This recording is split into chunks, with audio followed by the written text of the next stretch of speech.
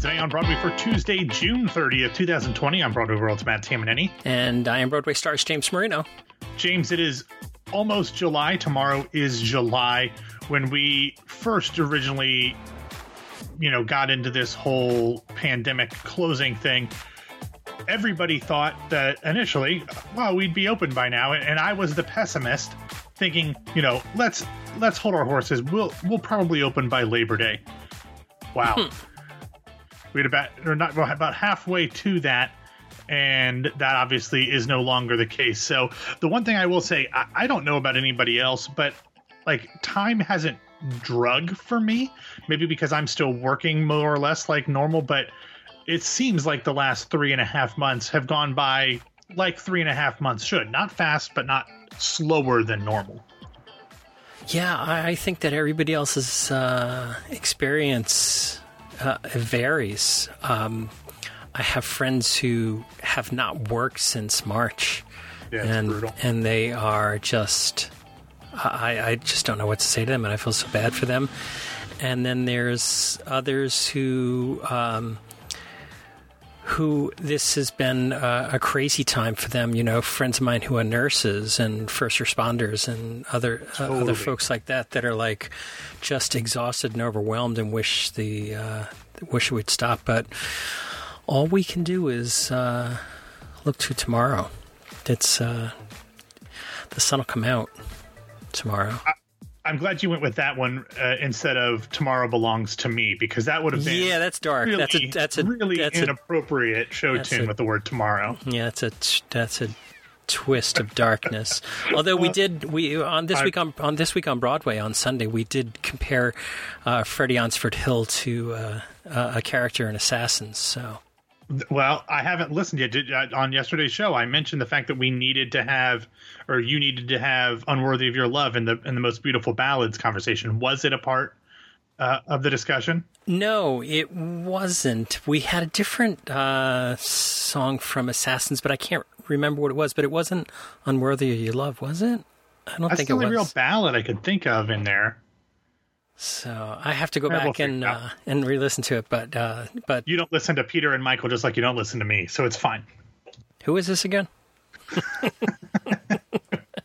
I only listen to Ashley. That's true. That's probably smart too. So. All right. So first up in the news, as we alluded to, Broadway 2 remain closed into 2021. James, correct me if I'm wrong, but were you on with me the day that they announced it would be closed through Labor Day as well? I really can't remember because I don't listen to you. Yeah, I know. If so, we need to make sure that you're not allowed back ever again. Well, Ashley's finished moving. This is it. She's all done. That's true. Yeah. That's true. But anyway, as you mentioned, what we discussed last week was made official yesterday as the Broadway League announced that all Broadway performances have been canceled through at least January 3rd of 2021. In their press release, they said, quote, "The Broadway League continues to work with city and state officials, as well as leaders in science, technology, and medicine, to formulate the best plan to restart the industry. Some of the logistics being currently reviewed for audience members and employees include screening and testing, cleaning and sanitizing, wayfinding inside theaters," which is like, I didn't know what that was, like the signs that say go down this aisle, don't go down this aisle, backstage protocols, and much more. The league also went on to say that returning productions are currently expected to resume performances in a series of rolling dates in early 2021, and that tickets for performances for next winter and spring, like January, February, into March and April, are expected to go on sale in the coming weeks. Now, James, that part surprised me. The delay through January 3rd, not surprising. But the fact that they were going to put tickets on sale for next winter, that surprised me because it makes it sound like they are at least semi-confident in Broadway's ability to return in January or February, or I guess even March is still technically winter. But, everybody else is thinking March or April, but they sure are making it sound like they are anticipating the ability to open earlier than at least I'm thinking. Yeah, I think that I think that's a smart move. They have to plan, plan for the worst, hope for the best. What's the Shakespeare reference that they make there? Is I'm with you, but that just still seems weird. Yeah, I know, but and I've been especially critical of the league not being out there, and so I'm glad that they've made this announcement. The last time the league did the Labor Day thing on May 12th, and I was on Today on Broadway on May 12th with you talking about it. So yeah. Okay. Well, following that announcement, Actors Equity renewed its call for a nationwide economic relief package for the arts. Obviously, there are so many people, James, like you mentioned, that are hurting and haven't been able to work at all for the past 3.5 months. And that's not just people on stage or backstage, but also people, ushers, concessions, merch, and then people in ancillary businesses around the theater community. But James, as much as I want this to happen, as much as we've talked about this happening in other countries, the only way that I can see this happening is if Trump and the Republicans look at the polls and they are so worried about their reelection chances that they basically cave and give the Democrats everything they want in a wide-ranging stimulus relief bill just so that they can claim some sort of responsibility for putting extra money in people's pockets. Because otherwise I can't imagine this getting through the Senate of their own volition. Well, you have the unemployment benefits that are going to expire pretty soon. I guess in the next 30 days or so. Even if it's I believe that the least that they can do is extend those unemployment benefits through December 31st. And that's what I'm hoping. Absolutely. Hoping for, so that way somebody could do something and then, do a little piece here, and then maybe the housing courts and the states and something else will work something out with the landlords so that people aren't, I read, this is unbelievable. Do you read Crain's, the business publication in New York? I don't, but you often have sent me things over the years to include in the show from there. So Crain's is talking about how landlords are getting killed by this pandemic right now, and a one-bedroom apartment in New York is down to $4,500 a month. How could they barely live? $4,500 a month. I mean, for someone who has priced apartments in New York for potential post-pandemic moves, like that's absurd. But that actually brings up a really interesting question, James. I would imagine that most of like the Schuberts and Drew Jameson and Nederlander's theaters, they're all paid for. They don't have mortgages on those. I could be wrong, but I'm just assuming. But what about things like the Helen Hayes with Second Stage, which I'm assuming we still do? I don't know about, some of the theaters that Roundabout has bought in the past couple decades. I mean, maybe the Friedman with MTC, but I have a feeling they're fine. But like Second Stage, like that worries me. They spent a crap ton of money to open that, and then they haven't really been able to do anything for what is going to now be 3 of the 9 months, which is 2 of the biggest seasons to make money. So that stuff worries me for them. That's why I think we need something beyond just unemployment benefits or an extra $1,000, $1,200 in people's pockets. We need to make sure that we are doing something to support the organizations so that there are jobs for people to return to when this does eventually end. If you want to get MBA finance nerdy a little bit, I don't have an MBA. You have the MBA, so I will let you get MBA finance nerdy. So the cost of money, meaning that what it costs you to borrow money, was remarkably low in the last couple of years. So it would be very surprising to me if the 3 major theater owners were sitting on equity, i.e. paid off theaters, and didn't borrow against those theaters to have cash to invest in other things. So I don't know if they necessarily those theaters were free and clear, because it would be smart. It would be financially smart to have to leverage it. Exactly. Yeah. So that's interesting. I hadn't thought about that. Yeah. So I think Second Stage talked right away in April or so about the cost of the Helen Hayes and that they've got notes on it. And there was a fundraiser. I think Jason did a fundraiser or something for Second Stage. I think it was Jason or somebody else. But let's go forward into the amazing financial disaster that's unfolding in front of us, underwater and in the sky. Yeah. Well, there's a couple other things in this I want to mention here real quick. The Actors Fund yesterday announced their Every Artist Insured campaign to enhance their free and confidential health insurance counseling and support and enrollment support services. A lead gift of $1 million in support of this from Broadway Cares Equity Fights AIDS is launching the fund. And if you would like to contribute, we have a link in the show notes. And finally, just something tangentially related to this, James. On Monday, Cirque du Soleil filed for bankruptcy protection after having to close all 44 of its productions. Obviously, they've only had one Broadway show and a second one that closed before it got here, but this is obviously a sister industry to theater. So that's interesting to keep an eye on.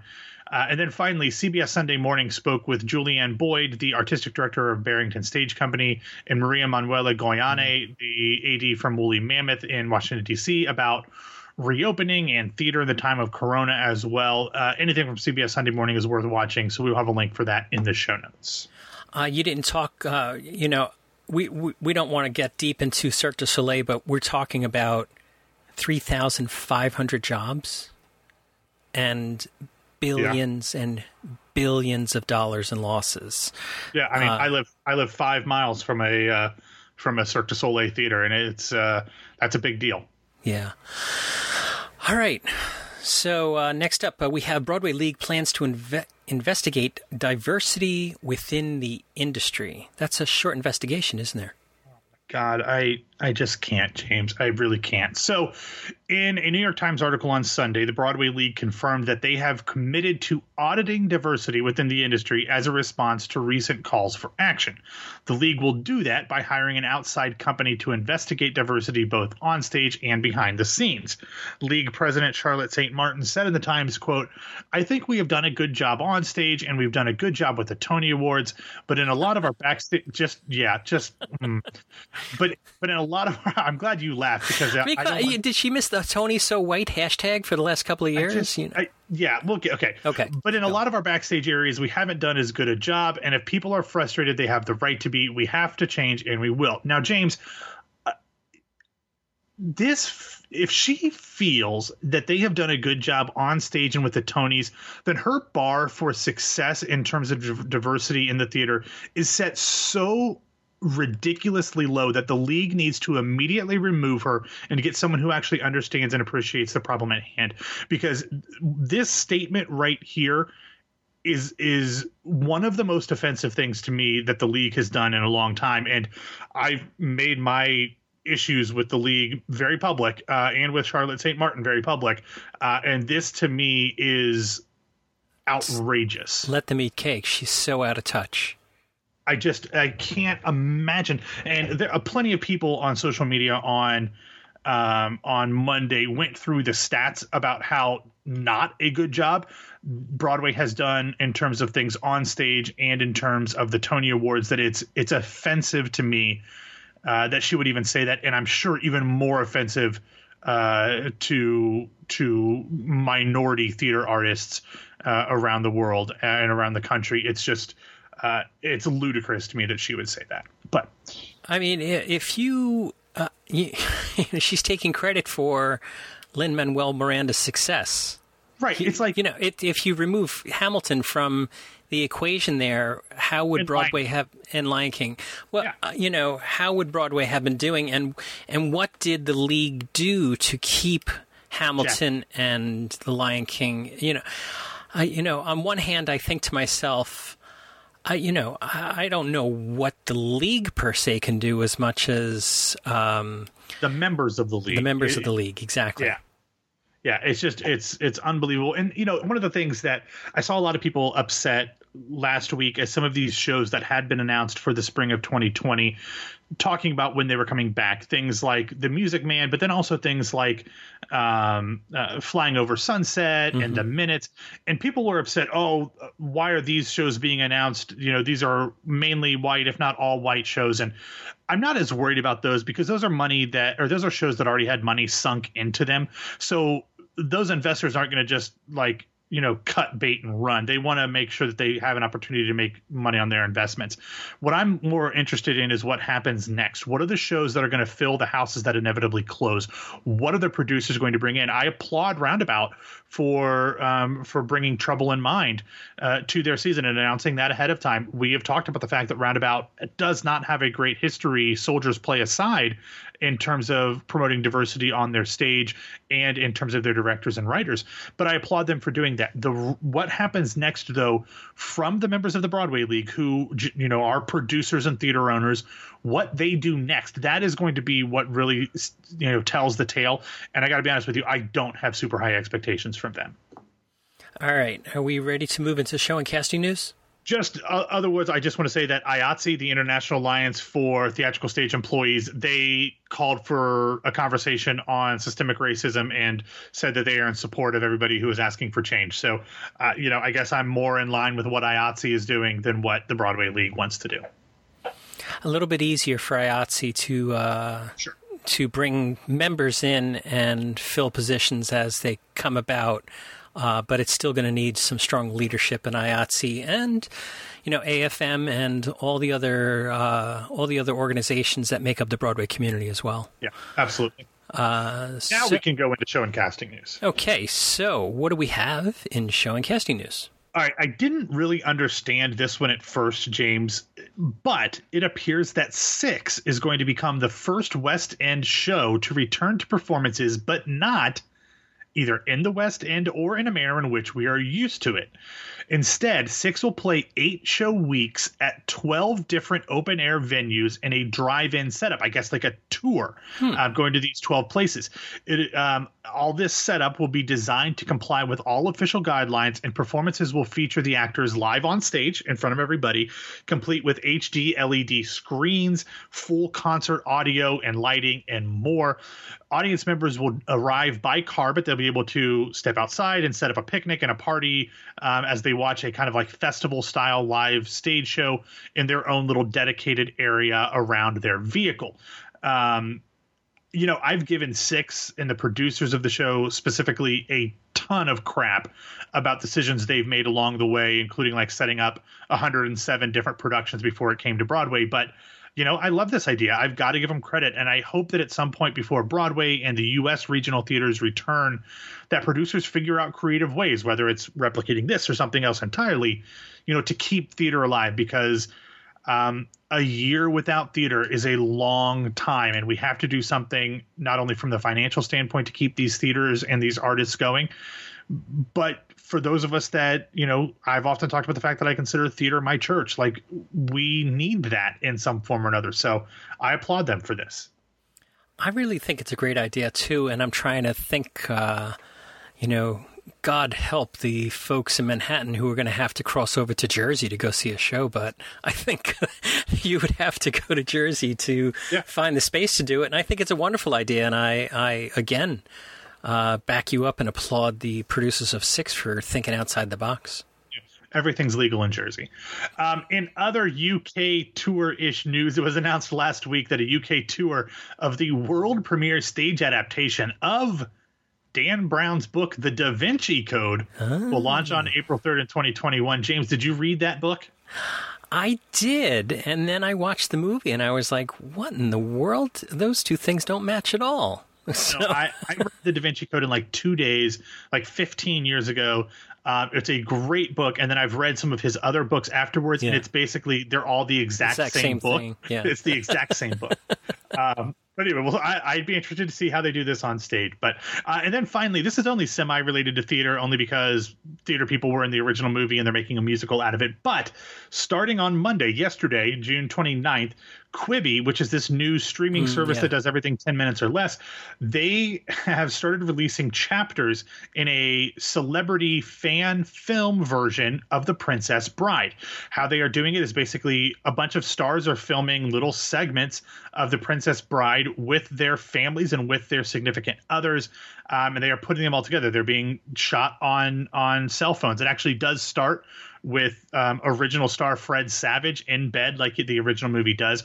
But other people who are in it include Joe Jonas and Sophie Turner, Common and Tiffany Haddish, Neil Patrick Harris and David Burtka, Chris Pine and Annabelle Wallace, Hugh Jackman, Jennifer Garner, Elijah Wood, John Hamm, Beanie Feldstein, Lucas Hedges, Jenna Ortega, Jack Black, David Oyelowo, Keegan Michael Key, Patton Oswalt, Josh Gad, Taika Waititi, and more. I watched a little bit of the first one while we were getting ready, James, and it was cute. I don't know how it'll track for the whole thing, but it was cute. How do they fit all those people into 10 minutes? They're like 15, 20-ish seconds. Yeah, they're doing a chapter. I'm sorry, I should have said that. Yeah. They're doing a chapter a day for 2 weeks. So they're 10-minute chapters for 2 weeks, but it's not like one person plays the part throughout. It'll rotate as to like who's playing Buttercup and who's playing Wesley and who's playing the Fred Savage character, even though he started. So it was cute though. So I've been a Quibi member for a while. I was an early beta tester of Quibi, and I think it's interesting what they're doing, but their market is they're really focusing on teens and 20s, and I can't find any teens or 20s that are watching it. So, and I'm not sure. Find anybody who's watching it. Yeah, and I can't. I'm also very interested to see what the reasoning behind The Princess Bride, because I don't think that is exciting to that market, although I'm excited and I'm going to watch it. But see, I didn't think that was their market. I thought their market initially, at least, was people who were commuting. They wanted people who were, commuting and had 10 minutes to sit there and watch something. That was going to be their audience. Then when the world collapsed and no one was commuting, maybe they pivoted. Yeah. But this seemed, because the reason that I signed up for it and I got a membership early on, even though it was free until like July, is because there was an Anna Kendrick series on that. And everyone knows my love for Anna Kendrick, except for that series. She talks to a sex doll that's come to life. I watched the first episode and said, man, this is terrible. I'm not watching anymore. But so that's not exactly a teen. Maybe it's an early 20s kind of thing, but it was not very good. But anyway, I don't think anyone's watching Quibi, so I applaud them for trying to do something, and this is cute. Well, we'll have to watch it, and if it's any good, it'll make our recommendation sections, but it's not in today's recommendation section. What is? No. Okay, real quick, I'm going to run through these because we went long. There's a great article by my friend Ashley Lee from the Los Angeles Times, in which she talked with Leslie Odom Jr. about the money side of theater and Hamilton and some of the fights that he led, which we've talked about before, and making sure that, especially with this film that is coming out on Friday, that the cast was equitably compensated. So that's a phenomenal article. And I haven't really seen a ton of interviews from Leslie Odom Jr. where he goes in depth about stuff beyond his projects. This was really impressive to hear him kind of talk about these things. So I'm excited to see what other kind of changes that he can push for as obviously one of the growing leaders in our industry. Today, June 30th at 4:30 p.m. will be TEDx Broadway. It's the live streaming version. I believe you can still sign up. I am registered. A couple of Broadway radio friends are going to be amongst the 4 people that are involved. Recent guest with Ashley, Casey Mank from Backstage, is going to host. Your regular interviewee, Sammy Knold, will be part of the panel as well. You can check out that for the kind of the first one there later today, and I'll have a link to that in the show notes. Sticking with Hamilton, they released a clip of Satisfied on Monday night, so I'll have clips you can watch Renee Elise Goldsberry singing that in the show notes. And then finally, I just want to say this real quickly because it's over, but on Friday I watched a live stream, not live stream because it was actually filmed, but a streaming version of The Last 5 Years from the Other Palace. And I think that's Andrew Lloyd Webber owns that, but it was their theater over in the UK. They did The Last 5 Years, which is obviously a perfect show to do, in this setting. But it was filmed. The 2 actors were separate. All the different scenes were filmed in things that kind of resembled the settings that they were supposed to be in. But it was incredibly well done. I think the Other Palace is going to be doing they're calling it a lockdown performances. This one starred Lauren Samuels and Danny Becker, and it was very, very good. It only ran for 3 days. But I was very, very glad I got the chance to watch it because it was quite good and fairly cheap. So would highly recommend the other Palaces lockdown performances if they come up with anything else that interests you. Do you know who directed that? I do. I have the thing up here. Let me see. I don't see where it says who directed it. I do not. Huh. Because Jason went to London. No, wait, hold on. Lauren Samuels, who actually played Kathy, will also made her directorial debut with the show. Oh. So she directed it as well. Jason, I think, did the one with Samantha Barks and that's right. Yeah, and the guy who was in Once and was also on DC's Legends of Tomorrow, who I can't think of his name, but I think that's the one he did. All right, so why don't you get us out of here? Gladly. This was a jam-packed episode, but thank you for your listening to Today on Broadway. Follow us on Facebook and Twitter at Broadway Radio. You can find me on Twitter and Instagram at BWWMatt. And my name is James Marino from BroadwayRadio.com and BroadwayStars.com. Thanks for spending some of your Tuesday with us. And Ashley returns tomorrow, and Matt will be here too. We'll see you then.